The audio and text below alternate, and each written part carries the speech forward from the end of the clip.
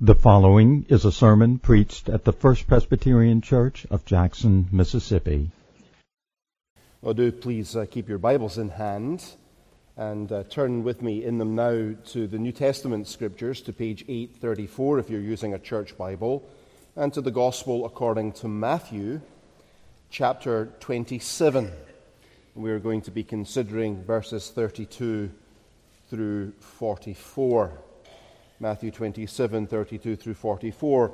Last Lord's Day, we began to look at the various groups that the Gospel writers tell us assembled at the foot of the cross of our Lord Jesus Christ. We considered the lessons that the brutality of the soldiers who crucified Jesus and who gambled for his garments had to teach us.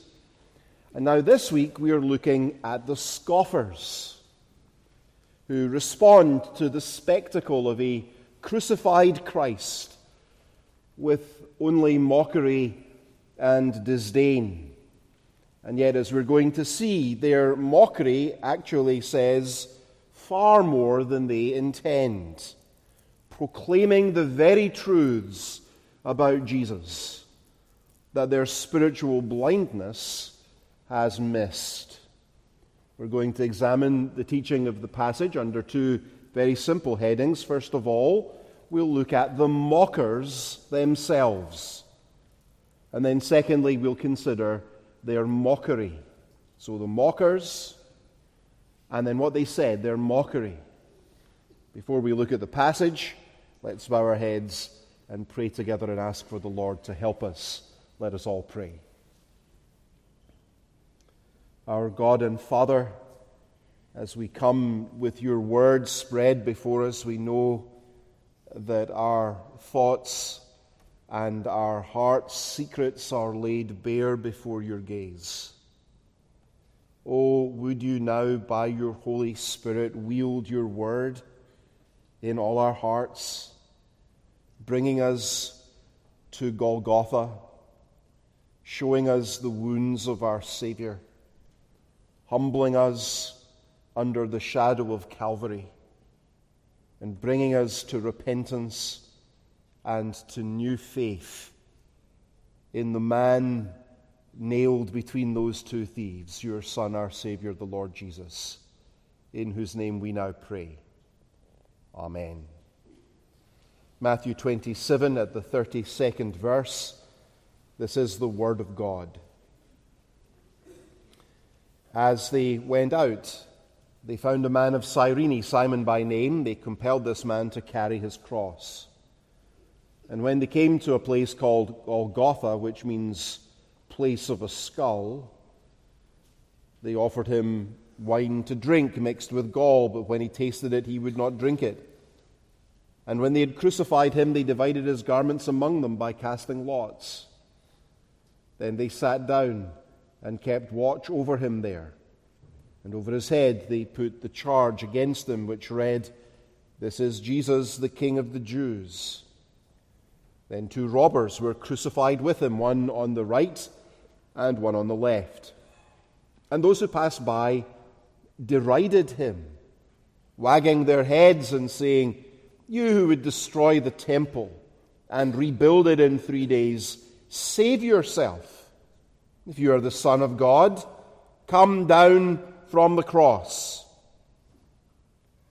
So also the chief priests, with the scribes and elders, mocked him, saying, "He saved others. He cannot save himself. He is the King of Israel. Let him come down now from the cross, and we will believe in him. He trusts in God. Let God deliver him now, if he desires him. For he said, 'I am the Son of God.' And the robbers who were crucified with him also reviled him in the same way."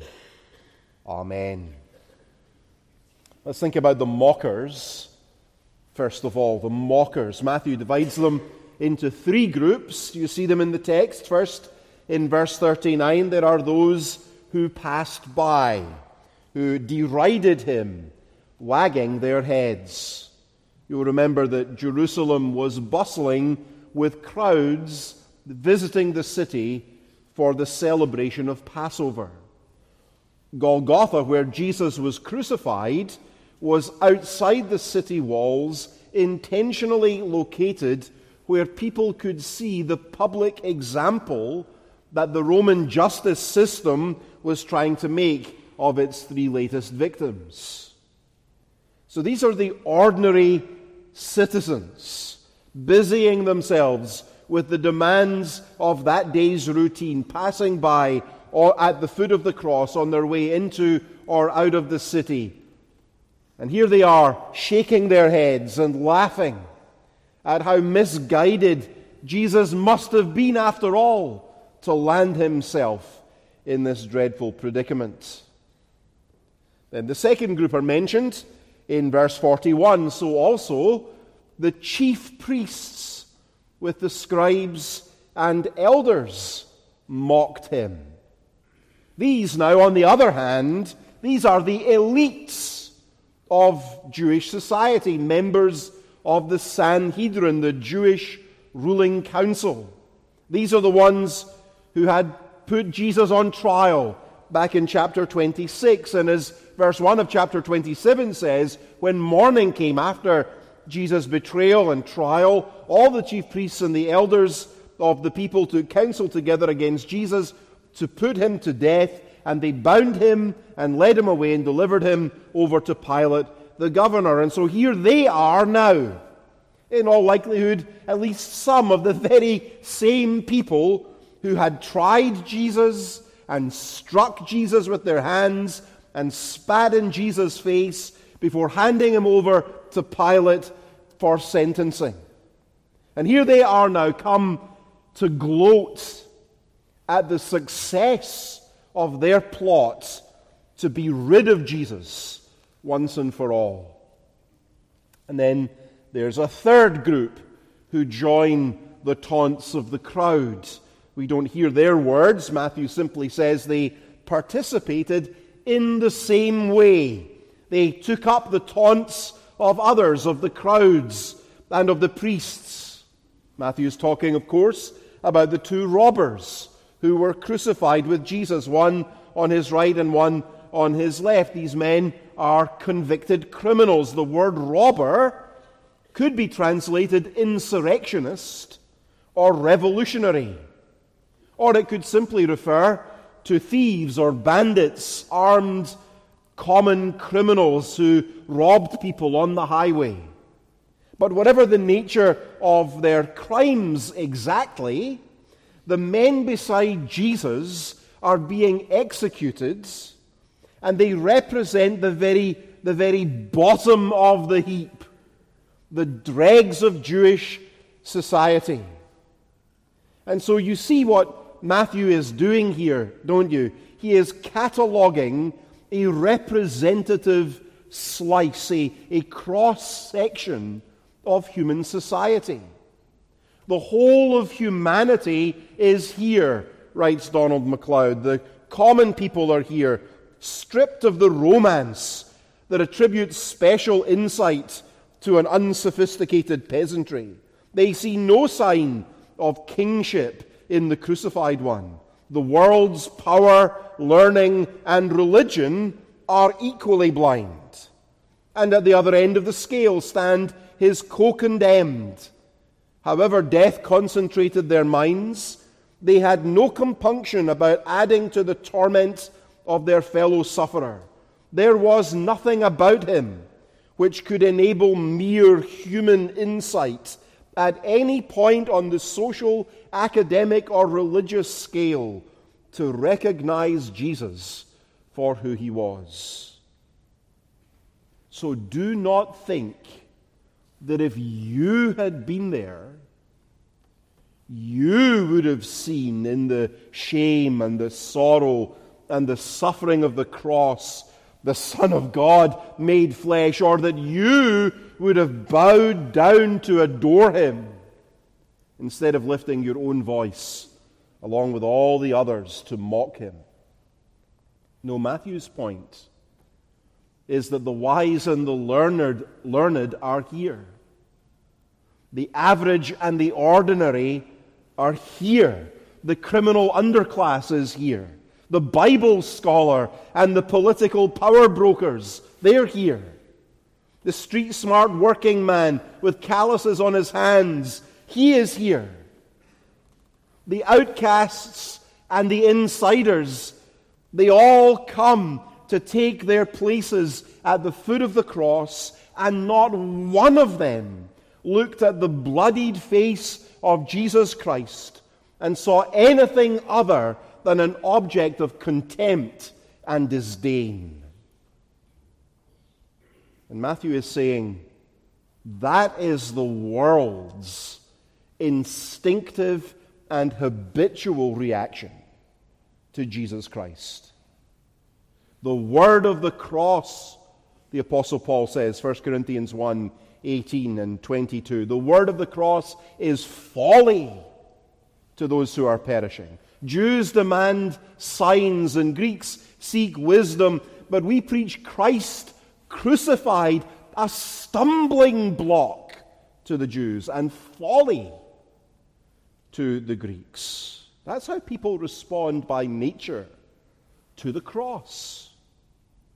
And those of us who trust in Christ and who long for the people we care for to trust in Christ too, we need to understand that very clearly and to be ready for it whenever we try to share the good news about Jesus with a lost and dying world. We mustn't think that if we could only find the right combination of words, if we could just be nice enough or persuasive enough, emotionally compelling enough in our presentation of the gospel, well then, at last, they'd suddenly understand the truth and come to believe in Jesus, who he was and why he came. Now, of course, we should use every means available to us to express the truth about Christ with clarity and pathos and power. God will use those means best suited to accomplish his ends, after all. But let's remember too, as we do it, that there are no gifts that we possess that can ever open blind eyes or ever unstop our deaf ears. This, Matthew says, is how people who are dead in their sin always respond to Jesus. And class and education and social status have no bearing on that fact whatsoever. Some of you who are bright Christians here today can remember all the years that you heard the gospel message over and over and over, and it never touched your heart. It never moved you. At best, you were indifferent. You shrugged to hear about our Savior's sufferings. You went on with life quite unperturbed by the cross. Maybe you thought the very idea of a suffering substitute dying in our place is a monstrous notion unworthy of an enlightened society. Maybe you found the exclusive claims of Christ crucified as the only way to God to be narrow-minded and bigoted. Maybe you felt repentance to be beneath your dignity, and trust in a crucified Messiah an offense to your pride. Until one day, that is, when God, in his great mercy, took a hold of you by his word and spirit, and he opened your blind eyes, and the veil was lifted, and you saw in the wretched agonies of the man of Calvary the very price of your own salvation. And so now you say, as you look back on those lost years, behold the man upon the cross, my sin upon his shoulders. Ashamed I hear my mocking voice call out among the scoffers. That you ever took your place among those who gather here in the shadow of Calvary to heap scorn on the Lord Jesus now is a source only of sorrow and regret to you. now that he's become the great object of your faith and your love and your gratitude. But as unhappy as that memory may be to you, we should never allow ourselves to forget it, to forget that we all at one time joined the scoffers in our rejection of Jesus Christ, because that fact will wonderfully humble us and teach us great patience for those all around us, for whom we pray and to whom we seek to bear witness, who still see nothing in the man hanging on the middle cross worthy of adoration. And let's also be comforted as we reflect on those years when we did not know him, that the same God who took scoffers like we once were and helped us to see the truth at last and made us his children, that God can still yet do the same, even with the most cynical opponent to the cross of Jesus Christ that we know. The mockers. That's the first thing I want you to see. And now secondly, let's take a look at their mockery, at what they say to and about the Lord Jesus. Matthew records two lists of insults that are hurled at Jesus. You see them in the passage. The first you'll find in verses 39 and 40 on the lips of the passers-by. The second in 42 and 43 from the chief priests and the scribes and elders. And I think we're meant to understand the mockery that we read here on at least three levels. First of all, they are, of course, straightforward expressions of derision. But then, secondly, and on a deeper level, behind the mockery of the crowds, there stands something far darker and more sinister. Not only are these expressions of human derision, they are also expressions of satanic temptation. And then at the third and deepest level, despite themselves, each of the scoffers actually become instruments of gospel proclamation, saying far more than they knew about Jesus and the meaning of his cross. And so these three things, let's take our time to consider each: derision, temptation, and proclamation. First of all, these insults are expressions of undisguised derision. The passers-by, we're told in verse 39, derided him. The Greek verb is blasphemeo, from which we get our English verb to blaspheme. That word, in Greek at least, can simply mean to mock or to deride in general. Probably Matthew here, however, intends it to have this fuller, more specifically theological meaning, given the true identity of the object of their scorn. And so these words are full of venom. They're aimed to inflict a terrible wound, assaulting the divine human person of the Lord Jesus Christ. They're a terrible blasphemy.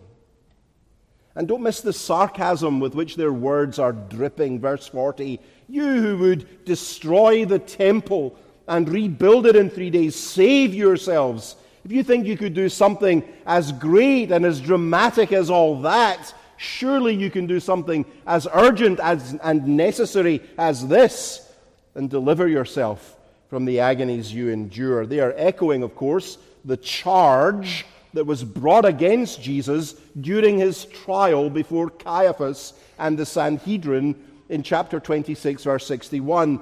Perhaps they were spectators looking on at that particular occasion. Or maybe some of the false witnesses who leveled this charge against Jesus, brought in to testify before the court during Jesus' interrogation, are now here at the crucifixion, hurling their testimony back in his face. Or look down at the words of the chief priests with the scribes and the elders in verses 42 and 43. Interestingly, did you notice this? When they speak, they do not speak to Jesus. You see that in the passage? They actually seem to prefer to announce their contempt for Christ to one another, or perhaps to the watching crowd before whom they now strut and preen with self-congratulation. Although, of course, every one of their words are spoken loudly enough that they could be sure Jesus will overhear them.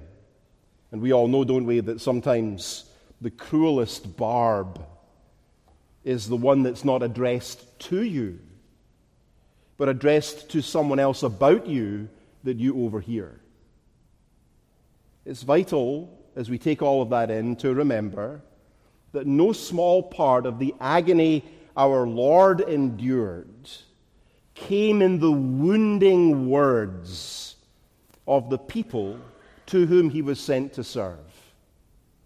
The trauma of the cross cannot be described only in physical terms, although the bodily pain must have been overwhelming. A large part of the suffering of Jesus Christ was the mental anguish caused by his own people's relentless rejection of him.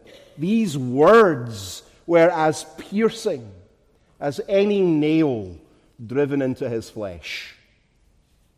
You may have discovered by painful personal experience that living openly for Jesus Christ in these days can be a costly business. If your family, your unbelieving family or colleagues or classmates know that you follow Jesus, you may have found yourself excluded or marginalized or made fun of or ignored or shut out. And if you should stumble, if you should compromise, if you fail to live up to the lofty moral standards to which the Lord calls you, well, then they are ready to pounce, calling you a hypocrite and dismissing your commitment to Christ as fake and worthless and insincere. And in those moments, brothers and sisters, we need to remember that Jesus calls us to walk in his steps, to pick up our cross and follow him even to this place, the place of crucifixion, the place of slander and mockery and exclusion. It's the cost of discipleship. Do not forget, as you bear it, that your Lord has walked this dark valley before you. And he knows personally the acute sting of derision. He is a great high priest who has been touched with the feeling of our infirmities, and he endured it all ahead of you, so that if you would but go to him, he will sustain you when your path takes you through trials that are the mirror of his own. Derision. But there's another level upon which we need to understand these words. They're more than derision, they're also actually satanic temptations. The language, if you look at it carefully, the language echoes the wilderness temptations with which Jesus' public ministry began. Back in Matthew chapter 4, do you remember what Satan said to Jesus back then? If you are the Son of God, command these stones to become bread. If you are the Son of God, throw yourself down from the pinnacle of the temple, and God will command his angels concerning you, and on their hands they will bear you up. And all these kingdoms of the world I will give you, if you would but fall down and worship me. So Satan questioned Jesus' identity. If you are the Son of God. He questioned Jesus' willingness to be exposed to suffering. Throw yourself down and the angels will bear you up. He questioned Jesus' path to kingship based on his trust in and commitment to his Father alone. I will give you all these kingdoms if you will but fall down and worship me. And now here at the other end of the story, at the climax of his ministry, in the words now of the scoffers gathered under the cross, These same temptations are hurled at Jesus once again. His identity is questioned. If you are the Son of God, come down from the cross. The rightness of his sufferings is questioned. He saved others. Himself he cannot save. Come down now from the cross. His path to kingship, based on his trust and commitment to the Father alone, is questioned. He is the King of Israel. Let him come down now from the cross and we will believe in him. He trusts in God. Let God deliver him if he desires him, for he said, I am the Son of God. Jesus' work in saving others, dying in our place. Jesus' office as King and Savior. Jesus' identity as Son of God. They are all assailed by the evil one. And yet you'll notice in the face of this dreadful onslaught, our Lord remains entirely silent. As the prophet Isaiah puts it, he was oppressed and was afflicted, yet he opened not his mouth. Like a lamb that is led to the slaughter, and like a sheep that before its shearer is silent, so he opened not his mouth.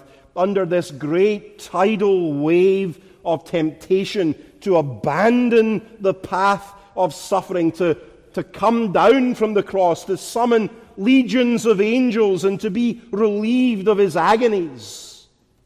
In all of this, our Lord was silent, meekly compliant under the afflicting hand of God, who poured out upon his Son the righteous judgment that our sins deserve.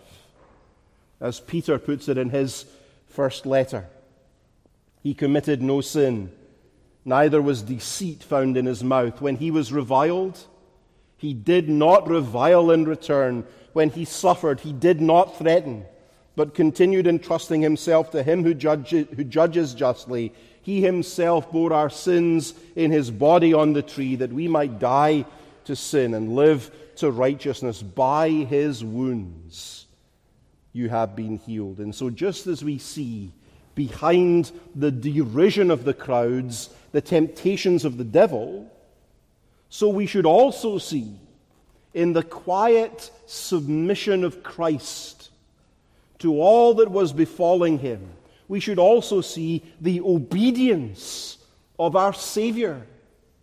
He stays the course at this most acute moment of temptation to abandon it. He resists temptation and continues the course of his obedience. The point here is not that Jesus is a great model and example to us of how we should resist temptation. No, that's not the big lesson. The big lesson is that Jesus' obedience in the face of such terrible temptation is the entire ground of our acceptance before God and our only refuge when we fall into temptation, as we all shall at some time or another. Jesus is no mere victim here, you understand. Put upon by others, powerless to resist, helpless before the onslaught of human malice, dying a specimen, a perfect specimen of abject defeat. That's not the picture. No, here he is, the second Adam, becoming obedient unto death, even the death of the cross. As Paul puts it in Romans 5:19, for as by one man's disobedience, meaning Adam's sin in the garden, the many were made sinners, so by one man's obedience, meaning Jesus' self-giving commitment to the plan and will of God, leading him ultimately to the cross, so by one man's obedience, the many are constituted righteous. The jeers and the contempt and the taunting dismissals of the crowd, do you see this now? They become the occasion, the means by which Jesus secured for us that righteousness by which alone our sin can be covered and we can find acceptance before God. Because Jesus endured their disdain as they questioned his claim to be the Son of God. As you trust in him, God the Father can say to you, You are my beloved child, in whom I am well pleased. His sonship was questioned that yours might be secured. And that brings me to the last layer that we need to see in the mockery of the crowds: derision, temptation, and finally proclamation. Despite themselves, the scoffers actually preach the gospel here, don't they? Their words bear testimony to the very truths they reject. They remind me of C.S. Lewis, who once testified about his own pre-conversion days. Quote, "I was at this time living, like so many atheists or anti-theists, in a whirl of contradictions. I maintained that God did not exist, and I was also very angry with God for not existing." The people here at Golgotha, they are also in a whirl of contradictions, aren't they? Unable to avoid testifying to the very truth they hate and reject and deny. Look at what they say, verse 40. They quote a version actually of John chapter 2, verse 19, where Jesus did actually say, "Destroy this temple, and in 3 days I will raise it up again." But they completely misunderstand his points. He wasn't talking about the stone building in Jerusalem. As John explains in John chapter 2, he was speaking about the temple of his body. And now, while they hear the crowds remind him of what they thought was his obvious failure to do what he said he would do and destroy the temple and tear it down, here he is keeping that promise. Doing that very thing. The temple of his body was being torn down, soon to be raised once more on the third day. Or look at the chief priest's words. They confess actually in verse 42, it's extraordinary. He saved others. Himself he cannot save.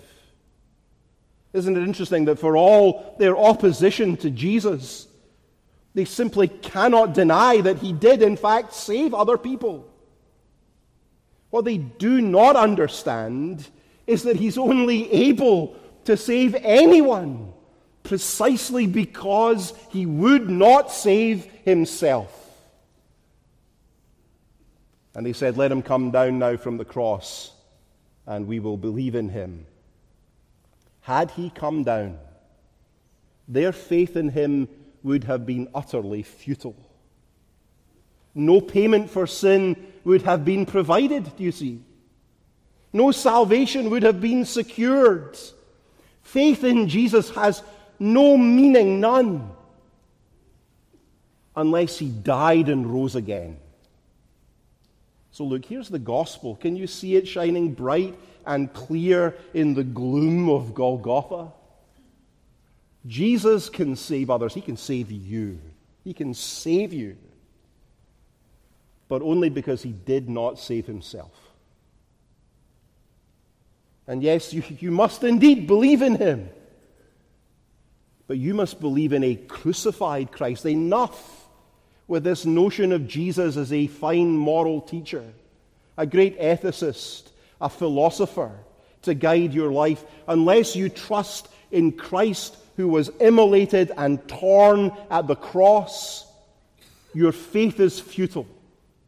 It must be a Christ who makes full payment for sin if you're to have any hope. A crossless Christ cannot save you. But because he died, do you see? Because he died, you can live. Because he was condemned, you are pardoned.